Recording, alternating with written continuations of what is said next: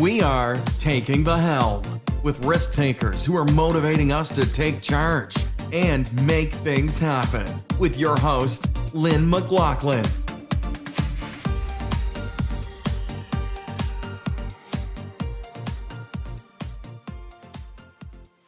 Now, I'm pretty excited as the host of Taking the Helm because we're approaching our 30th episode. And so with that, we've created a search function on my website. If you go to the Taking the Helm page, you can now search any topic that's of interest to you. And I know that you will find one of my guests that might help you make the changes you want in your own life. Our guest today reached out to me, I think about 5 months ago, because she has many, many stories to tell. And she thought at that time she would be writing a book. Michelle Stein is here with us today, and she is certainly taking the helm. This is the first time that she will be speaking publicly about the horrific and traumatic experiences she has had from early childhood right through her life. But even more importantly, those experiences led to addiction, and she is now in recovery. And I am so proud of you, Michelle, because you've got the courage to tell this story, but also the will to share with everyone what you're doing now to make a difference in the lives of others. It is an honor to be here, actually. And thank you for that introduction, because this is a day where I feel like I have a voice. And from where I've come from in life, it's not always been the case. I think I spoke to you, and I'd like to speak to the audience about really about hiding in plain view. And that's how I refer to my life is I was, a very well taken care of child as far as, I had a wonderful roof over my head and 2 parents and siblings, and everything looked great. Everything looked great, but didn't feel great. I'm an adult child of an alcoholic home, and my mother and father were challenged for sure with mental health, problems, which of course we see today in lots of ways. And we actually led a very rough life. I experienced trauma. I experienced a lot of what alcoholic homes have. There was nothing short of a physical abuse and mental abuse and sexual abuse. What I really would like to touch on today is that, yes, I'm here in recovery, but it's been a long road. And horses have, and horses do play a big role in my life. They did for my mother. My mother was involved in horses when she was young, my father as well. And the reason why I mention that is because I saw many, many, many times my mother refer to her life when she was with horses, and that's when she shone. And the rest of the time, as I was growing up as a child, I really saw a lot of struggling as well. Today it's my opportunity to share that I went through life with lots of vim and vigor. I have 5 siblings, and I'm the youngest of 6. And, oftentimes people will say that being the youngest of 6, you probably were spoiled. Well, I was by my siblings. I actually disappeared otherwise. I was hiding for as much as I could. The nights were long at home. They were very dark. They're scary for a child in an alcoholic home, and where there was a lot of mental health issues. But they were never, if I can say, there was never a diagnosis by sorts, right? So the everyday average family is where I grew up, according to what people saw. So it brings me to tell my story about being my version of hiding in plain view. 2 years ago, when I became very aware of the fact that I was very close to actually ending my life, because I had been through so much adversity. In 2007, I lost my eldest sister. It was very sudden. It was a virus related, but she also lived a very challenging life as well as a single woman, and a woman who helped lots of people, but didn't know how to take care of herself. Alcoholism, as I say, went through the entire family. She struggled as well. And I don't tell these stories out of school. Many times my siblings and I have spoke about the fact that we couldn't talk. We actually would sing to each other old country songs when mom and dad would put them on. That was the way that we could actually communicate with each other. And so we lost her in 2007. And then not only 2 years later, my mom passed. Again, not a well woman, died of cancer. Just not even a year after that, I lost my third oldest sister. My sister, again, not telling tales at a school or, taken away from her story. She honestly was doing a lot of advocating for herself through the Canadian Mental Health Association. My sister was diagnosed in the early 30s with schizophrenia. And so you can imagine then when I talk about my experience that there was not a lot of helping each other. We really felt alone. We were really just hiding behind anything and everything we could, even though to the world, if we had opened our mouth, we were right there in plain view, just like what I feel is actually a pandemic itself. When we look at mental health, we can zone in on alcoholism, but it's not the chicken or the egg. There's a lot of things happening, and I experienced that in my family. So shortly after that, my brother, who is only 5 years older than I am, who lived a very active life. He owned restaurants. He was a well-known hairstylist in Vancouver and Toronto. But again, he struggled with addiction since the age of 15. And I spent the year just passed with my brother in and out of hospital. He had liver cirrhosis, and he really didn't want to die from it. But unfortunately, the reality is, and people like myself just put that away because it's easier to numb yourself through a lot of pain. That was what I chose as well, was alcohol. And unfortunately for us, he and I were very, very close. He passed on January the 15th after a month in hospice, and his passing was specific to his alcohol, the disease of alcoholism. So that was tremendous. And believe it or not only 4 months later, I lost my eldest brother, which at this point, we're still waiting to celebrate his life because of COVID. And he also passed very suddenly, heart condition, but again, due to his history of alcohol. Let me just say about, the fact that I share these stories because it was an interesting thing to have in common. But, each one of my siblings taught me something along the way. And I think I gained strength and courage. While I learned, I was open to helping as much as I possibly could. I learned about enabling. I learned about all of those I guess we call coping mechanisms or survival skills. I had a definite interesting relationship with my father because I witnessed more than I probably should have as a young child. And he was, the predator in all of it, really. I have to tell you, Lynn, this morning I gained permission from him to say, I think it's time we talk about this out loud. And he's been kind of with me all morning in that way. And when he passed 2 days actually prior to my brother being given his last rites as well. So there's been a lot of loss in my life and a lot of love. We held on to each other.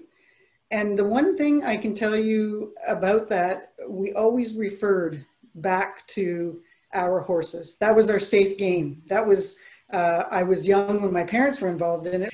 By the time I came around, my mother and father's experience and involvement with horses was well over, if you can imagine, because my mom was doing her work with horses. She was a professional hunter jumper, and my father actually trained horses for the Kentucky Derby, and it was all brought on by my grandfather in the little town of Tecumseh.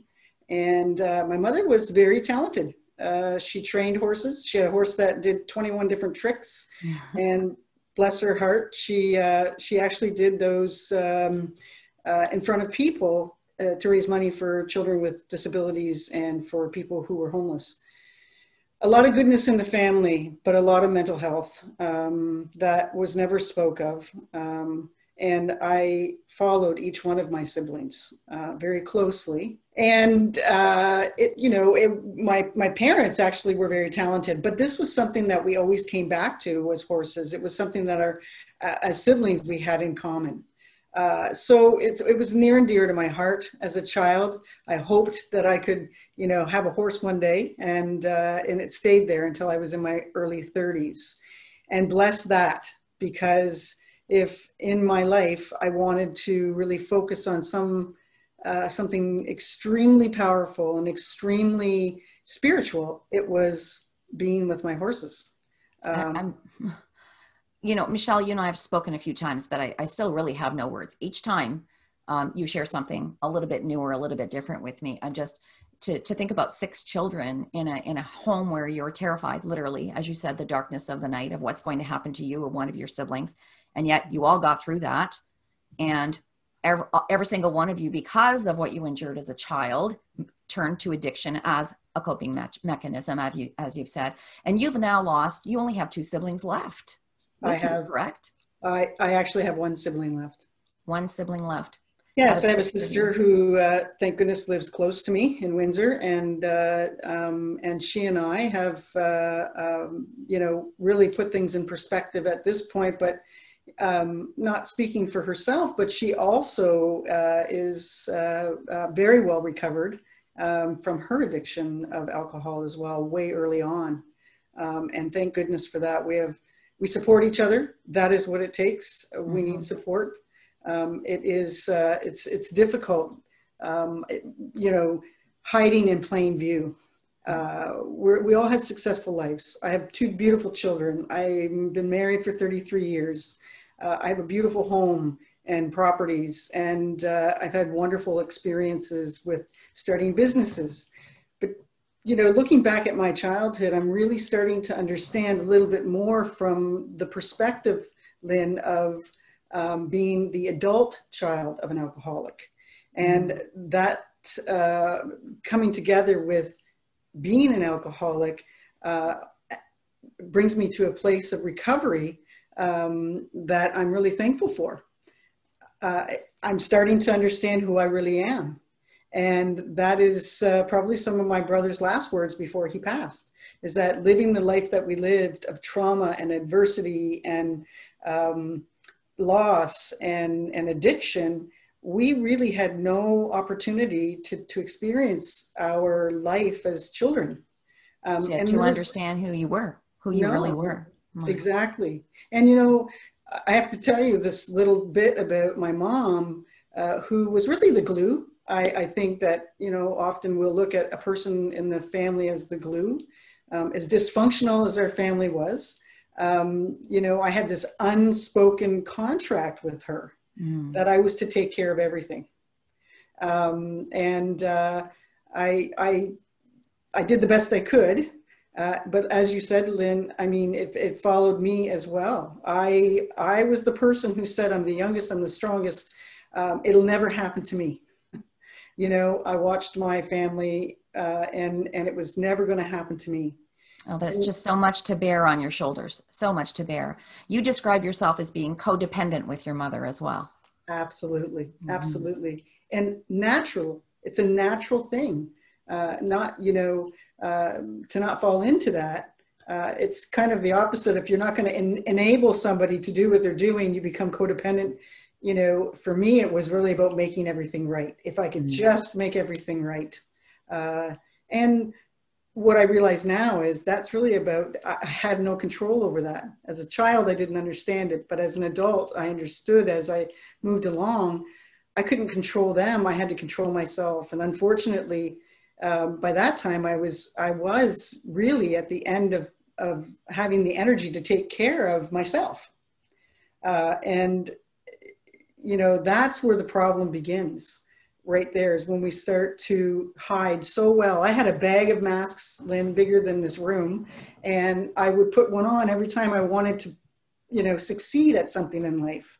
And those masks became extremely thin, and they had lots of holes in them. And I was literally, alcohol was a place for me to go, not only a common place and something very familiar for me, but it was also one of those things that I was in so much denial with, that it was just making me or helping me get through and do what it was that I needed to do, thus taking care of my family or you know, keeping my jobs and succeeding in life. What I know now is that was really messy. You know, that bag of masks, I had to pack that up, and I had to, you know, move that on, and take a really good look at myself. To get to know myself was to really take a good look at myself. Was there an incident or something that happened in your life, Michelle, after enduring all of this that made you say, I need to find a way to move into recovery, where you came to the point where you accepted that you were an alcoholic and that you had to make a change in your life? Was there an incident, a change moment, something that occurred? Or was it accumulation, as you say, maybe the masks were just, had such large holes at that point that you really didn't have another option? Yeah. Lynn, thanks for asking that. To be very, very honest with you, the holes in those masks were so big that everyone could see them. Oh. And the only way I got through was denial. And when denial started to fade and I hated myself day after day after day, not forgetting that I have two beautiful children who are in their late 20s, early 30s, who saw their mother much different. And then all of a sudden, you know, I was turning to alcohol as my way, my maybe liquid courage in life, I guess you might call it, as things were still happening. And the answer to your question is yes. I became out of answers. I was out of solutions for myself, for everyone. I was running out, and I got to a point where life was flashing in front of me and I couldn't see anything in the future. And I, at that point, was extremely serious about taking my own life, which scared me a great deal, because it was my children's faces that flashed in front of my eyes. I called my son and I said, I need help. And I was within 5 days in treatment, and thank goodness for that. So I actually spent two months in treatment, and it was for not only for addiction, Lynn, it was also for PTSD. One of the things that I didn't know as I was going through that is that I was experiencing a great deal of PTSD. Symptoms, episodes, breakdowns. People will refer to them differently, so I want to respect that. But the other thing of it is I had no idea up until that time, believe it or not, Lynn, that my parents were alcoholics. I was talking to a psychiatrist and telling her my life and saying, my parents, they hated me. They never saw me. They hurt everyone. All those things. And I almost had to like prove to this professional that was true. And through that process, every single answer at the end of that answer was what was happening at the time. Well, they were drinking, or they were fighting because they were drinking, or that sort of thing. So it, and that never involves one person when you drink. It is a family disease, and that is a term used, but it has many, many, many meanings as well. So after treatment, I came home, and I've been celebrating recovery ever since. So I'm over 2 years now in recovery. Oh.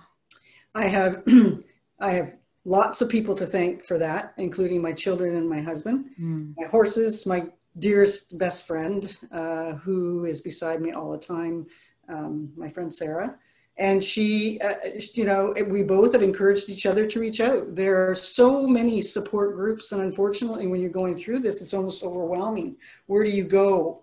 Not everything works for one person. I don't believe in a cookie cutter effect, because we're individuals, and we need to honor ourselves. And in honoring yourself, it also is, you know, learning about some things about respecting yourself and learning about humility. And there's a, you know, I would wake up in the morning sometimes and I'd look at my husband and I'd say, and I know there's a lot of people out there that say this, darn, it's hard to be me, right? When we have challenges in front of us, you know, when you're on you know, a thin branch, right? And you're there on that thin branch. So there's a lot of work to be done. And I don't regret it, but I do reach out to those people who, and I say people in general, because there is no age or demographics or anything that, you know, is not affected by, we'll talk about addiction, but addiction is an absolute root, a deep root of mental health. It all comes back to that mental health and the wellness of our mental health. And that can occur, as far as I'm concerned, for me, Lynn, it actually, I've seen it affect people who have had traumas, diseases. My mom had cancer. You know, my brother lived for 2 years with liver cirrhosis. It's a terrible, terrible thing to see happen. And so, you know, there's work to be done in those areas. You shared with me what I thought was a very powerful expression, motto. I don't know what you want to call it, but you said, we learn quickly that it's only 5% drink and it's 95% think. Yes. Yes. It's something that, you know, I can't take credit for in the sense of it being a term or a theory in general. It's many years old, and it's passed on to people who are supporting each other in recovery, because there is a great truth to that. The reason you pick up a drink or a drug or anything that we could consider maybe that's not great for you, but it does something for you. You know, either it comforts you or it numbs you, or it gets you through it, or it gives you the confidence, whatever that might be. That's just picking up the drink or picking up the drug or grabbing that piece of food or turning on the porn channel, or whatever it is that has happened in a person's life that they found as a survival technique or a coping mechanism. It's finding external gratification because you can't deal with what's inside you. Exactly. Or you don't really know what it's all about. When you just talked about PTSD and all of those experiences as a child growing up, and that accumulation of stress, of trauma, what does that look like when you've not dealt with it as a 20-year-old, a 30-year-old, a 40-year-old? I can't imagine. Yes. And you know, Lynn, when you think about the 95% is the think, it's exactly what you just said. It's trying to figure it out. And, you know, there may be days that you think you've got it all together, and that might be when you put something down, right? And you think you can do it on your own. And then you do a little bit and you you get discouraged. You disappoint yourself. You fail, you know, it's in whatever way that it is that's happening in your mind, or sometimes what people tell you. And again, that's, you know, it's about that perception of yourself in that 95%. And it can separate, you know, a good thing from a bad thing. You know, what do you do when we're talking about recovery? We say one day at a time. Right. One day is a long day. But it's also a long day when you're homeless, and it's also a long day when you don't have the money, and it's also a long day when you're missing someone. So each one of those success days is a celebration, right? And it also makes you stronger, I would think, so that you can face a challenge that might be coming in the third day or the fourth day or the fifth day, and not have to be able to pick up that drink, or, as you said, whatever it is has been getting you through. Would you? What do you think? I would agree. I would agree, because, you know, we can refer to what's happening right now with COVID, right? Every day is a celebration. If you look on any online support group or anything, people are counting down and they're looking for support. They're looking for ways to celebrate. They're looking for, getting through one more day of not feeling suicidal or not, and actually, I think the reason why I called you one day and shared a little bit more was because I had just recently, March, I had a terrible, terrible episode of PTSD. And I had never experienced this. And I didn't have my coping mechanism, my false coping mechanism to fall back on, thank goodness, because it would have just amplified it. But I was listening to the news, and the news had announced that with COVID, that there would be essential services that would be staying open, and those that were non-essential, that they would be closing. And we waited day after day with those announcements that were coming through, if you remember. Yes, we did. And I was listening to it, and the chief medical officer got on, and we had a little information. And then there was this announcement that the LCBO and the beer stores, any of those sorts of things would remain as an essential service. And it just kind of rolled through like that. And then and I was like, no, that had to be a mistake. That had to be a mistake. So I got online and I read through, and sure enough, it was the truth. And I was blown away. I was absolutely blown away. I basically had a mental health breakdown. All I could hear in my mind was children at home, not at school. Parents are devastated, scared, panicked. Anxieties are as high as you can possibly imagine. And people are trapped in their homes for good reason. I'm using the word trapped because that's how I felt. I became that child all of a sudden trapped in the house, because that is what it feels like to be a child in a home where there is no help around addiction. And we're supposed to cope.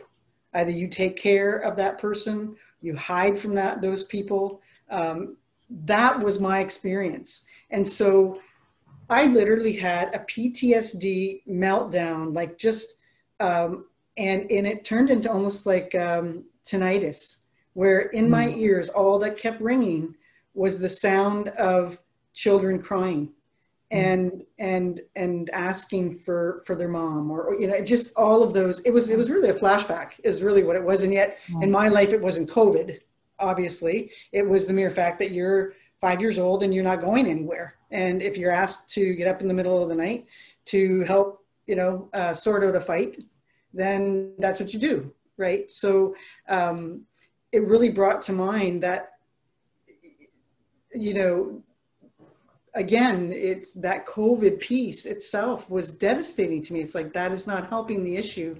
And I always, again, go back to the children, because I always feel that it's our children, and I take total responsibility for, my life and my children. And we talk about that. And I'm sure there's lots of talking to do.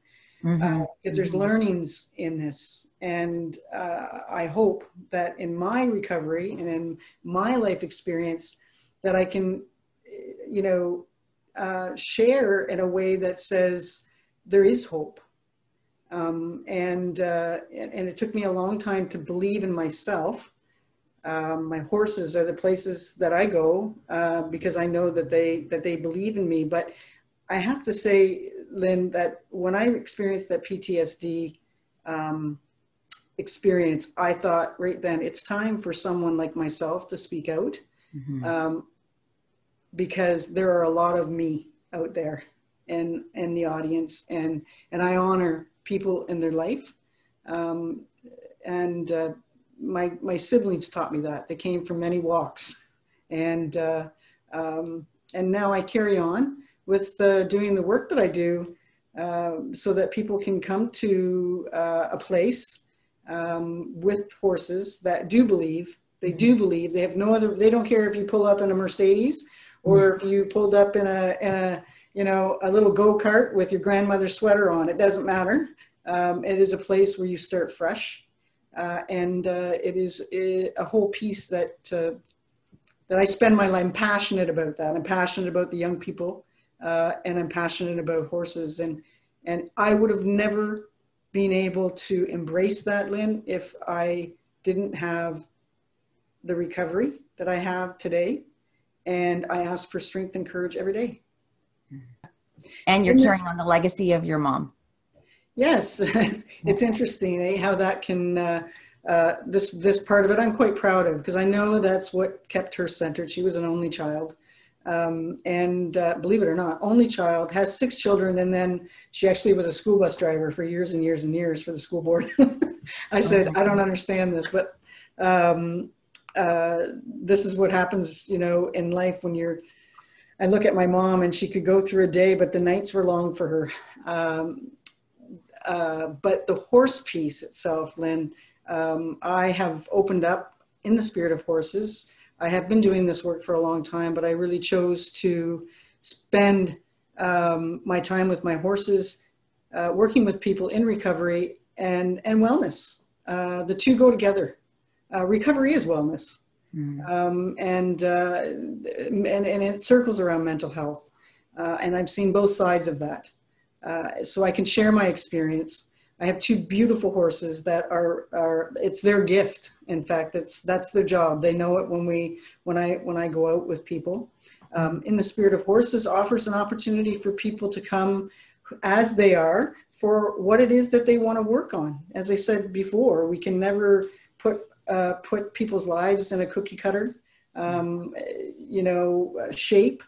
So I pride myself in working with people and listening to them, where they've come from, what they want to bring into the ring. I'll say, because we do the work outside with my horses, and I do have a small indoor facility, so that we can be out of the elements when it's necessary. In the Spirit of Horses is really about focusing and in creating a critical path for yourself. It isn't the answers. It's about you creating the answers. You are the change, and horses will mimic that for you.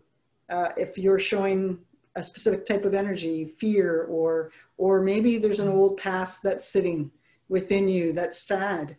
As you spend time with horses and become curious about their movements with you, their energy around you. And we work very hard to cast the judge out, because the only judge that shows up is our own judge when we're doing work with horses. So I generally play referee there and get rid of that judge.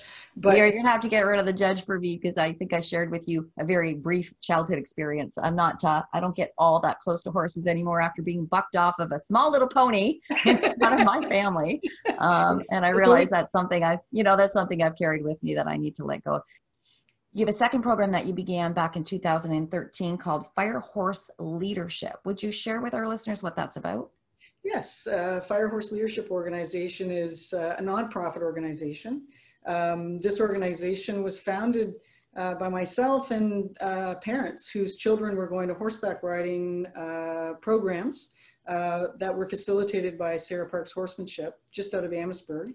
And Sarah Parks and I are friends. And my background was working with youth, and her background was working with horses. And so we blend the two together, and it worked so well with the nonprofit piece, because I really wanted to focus energy on bringing children together with horses to teach them leadership skills, because leadership and horsemanship is the same thing. Really, it's about confidence. It's about self-esteem. It's about being able to recognize how to do some problem solving. It's about confidence. It's about relationship, right? And we miss out on some of that, I feel. Well, it's what I witness, actually, because of our technology and social medias and that sort of thing. The relationships are different. So they learn about relationships. And it's funny, because the parents will say, well, how do you teach these kids leadership skills and to do all these chores? And believe me, we actually have them, doing what it takes to take care of a horse. And we say it's no problem. They do it with the horses because they have this great relationship with them, right? So we created that together as a nonprofit, and it is partnered with a for-profit, Sarah Parks Horsemanship, and we run summer camp programs. We run a learn and lead program. So we start kids at the ages of 3 to get on ponies. So we do a trot and tots program with our young leaders helping them and the parents. And then we run an emerging leaders program, which is those young ones at 13, 12, just coming up the ranks. And it goes up from there. There's a learn and lead program. There's 2 other levels of programs. And what we've seen since 2013 is this beautiful circle of young people, and lots of them come through our programs. And now not only were they volunteering and participants, but now they're actually instructing, and they've been employed through Service Canada to run our summer camps and work with the trained facilitators that work for Sarah Parks Horsemanship. So then that all started because I believed in my childhood.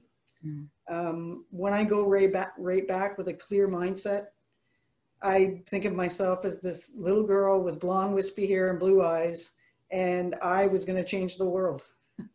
And I know that I'm not alone in that.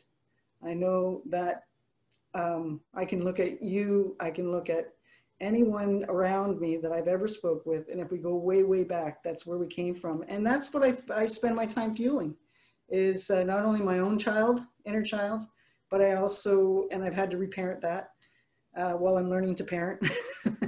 And I feel that children are actually the sacred fire. If we take care of that,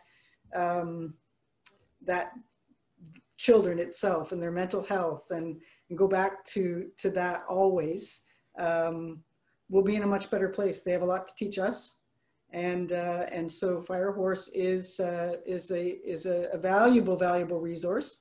I am the founder of it, and we have young people actually on the board of directors who are running that particular organization. And they've been very proud of the fact that I'm working in the spirit of horses, and I have my eye on a few of those young people that might be helping me too. I always tell people you can run, but you can't hide, as my theory. Wow, Michelle, I mean, what you dreamed of as a child, you are changing the world right now. You come out today with courage, with honesty, with wisdom, in all that you've endured and are overcoming. And you say very clearly you are in recovery. You will always be in recovery. And I know there are many people who are listening to this podcast that will be reaching out to you in some way, shape, or form, because you've touched my heart, and I know you've touched others today and will continue to do so. I have to say, I wish I had all my siblings with me. I look across the room because I have their picture in the room, and it's been a hard one for me to pull out. It's a family picture, and it's just myself and my sister that remain, right? Then I am in the depths of doing grieving work right now. I didn't know I was grieving. You know what I mean? I didn't know I was grieving. People say, well, you've lost all these people, Michelle, how are you doing it? Like, and I'm numb from it, is basically what it is. So I have to go and I have to accept that help. And at first I was a little adverse to it because it was like, no, I got this, infamous, to the point where it was like, wait a second, I've got something to learn from this, and I have to continue to do the work. We're never done. We're never done doing the work. Thank goodness. What would that look like? People who don't do the work end up showing up like my family did, that they weren't able to do the work, or they chose not to do the work. I don't know, but I have this work to do. So I'm starting an 8-week program through the through the funeral home that I spent a great deal of time with, and it's an actual 8-week course, and it isn't for me to go and instruct someone else. It's for me to do the work that I need to do. So it'll be interesting to see what comes of that for me, because well, you lost so many people so dear to you in such a short period of time. And to lose one person that you love and you adore, there's a process for grieving. And since 2007, you've lost 6 people in your life. Yeah, 6. Yeah. And then how do we support each other? It's my sister and I, you know what I mean? It's how do we support each other? We're still trying to figure that out because we never really had a chance to have a really healthy, relationship. And now you're learning that now. We're learning that now, so, and I'm thankful for that, so onward we'll go with some work in the equine guided recovery and wellness, and that feeds me too. Like you said, we don't do this alone. There's a synchronicity in life, and that's kind of why I think that's why we met then. It could very well be. Everything does happen for a reason. I believe that with all my heart. Lynn, you've taught me a lot already about, being myself and putting myself out there and, not wasting a moment. And I look forward to people maybe, visiting my website. It's In the Spirit of Horses. I'm learning that whole social media piece. So, and I'm so excited about that. And Lynn, you taught me to be me and to be confident and about my voice. And that happened when I did my very first webinar with you around writing a book. And I do have a book in me. I know that. Yes, you do. Oh, yes, you do. But I think, I was stuck. I was still stuck, again, hiding in plain view. I have nothing to be ashamed of. My parents don't have anything to be ashamed of. They have some things they should have maybe changed. But I'm learning to honor life, and by being here with you today, this is helping me as well. And I say to everyone out there that are working on themselves, their own well-being, their own wellness, their own recovery, their own mental health, stay with it and go with it and visit my website. It is another way. It's not the only way. There's many ways that people will find the help they need. As long as they ask, don't get stuck. Just get on my website and check it out. www.michellestein.ca. Pretty simple. It's my name. Mm-hmm. And you will find the packages there, a little bit about myself. You will also see that I refer to myself as Little Eagle Woman, which is my medicine name. And I can go back to thanking my mom. My mom is First Nations Ojibwe. And unfortunately, in those days, we didn't have a chance to learn a lot about it. But again, through my siblings, I've been brought back to the fire. So a lot of the work that I do and a lot of the recovery process that I've went through is I can credit to my spiritual wellness as well, specifically joined to my horses. So you'll read a little bit about that on my website as well. And I do say, Lynn, if people are interested, because of where we are right now, and there are so many challenges, I would love to offer for your viewers, an incentive to just read a little bit about the power of horses, even if they've had a little experience like yourself. Not a little. When you were little, it was huge. But to work past some of those challenges, learn a little bit about the power of horses, and you can do that by checking out my website as well. And I would like to offer for the first 4, I have 4 spots for the first 4 people who contact me and can make a commitment to their well-being and their wellness through my programs. I would offer a 10% discount for the first few persons that would contact me. And I would be honored to do that because I've been here with you, Lynn. Wow. So anyone who has trepidation, maybe you are aware, maybe you've seen some signs, but you don't know what to do. As you said, Michelle, there are so many options out there, but what's the right one for you? What can it hurt to go to a website and read some information or to make a phone call? You're not obligated to carry through, but it is a first step, possibly towards your own recovery. Mm-hmm. Yes, Lynn, thank you so much for this opportunity.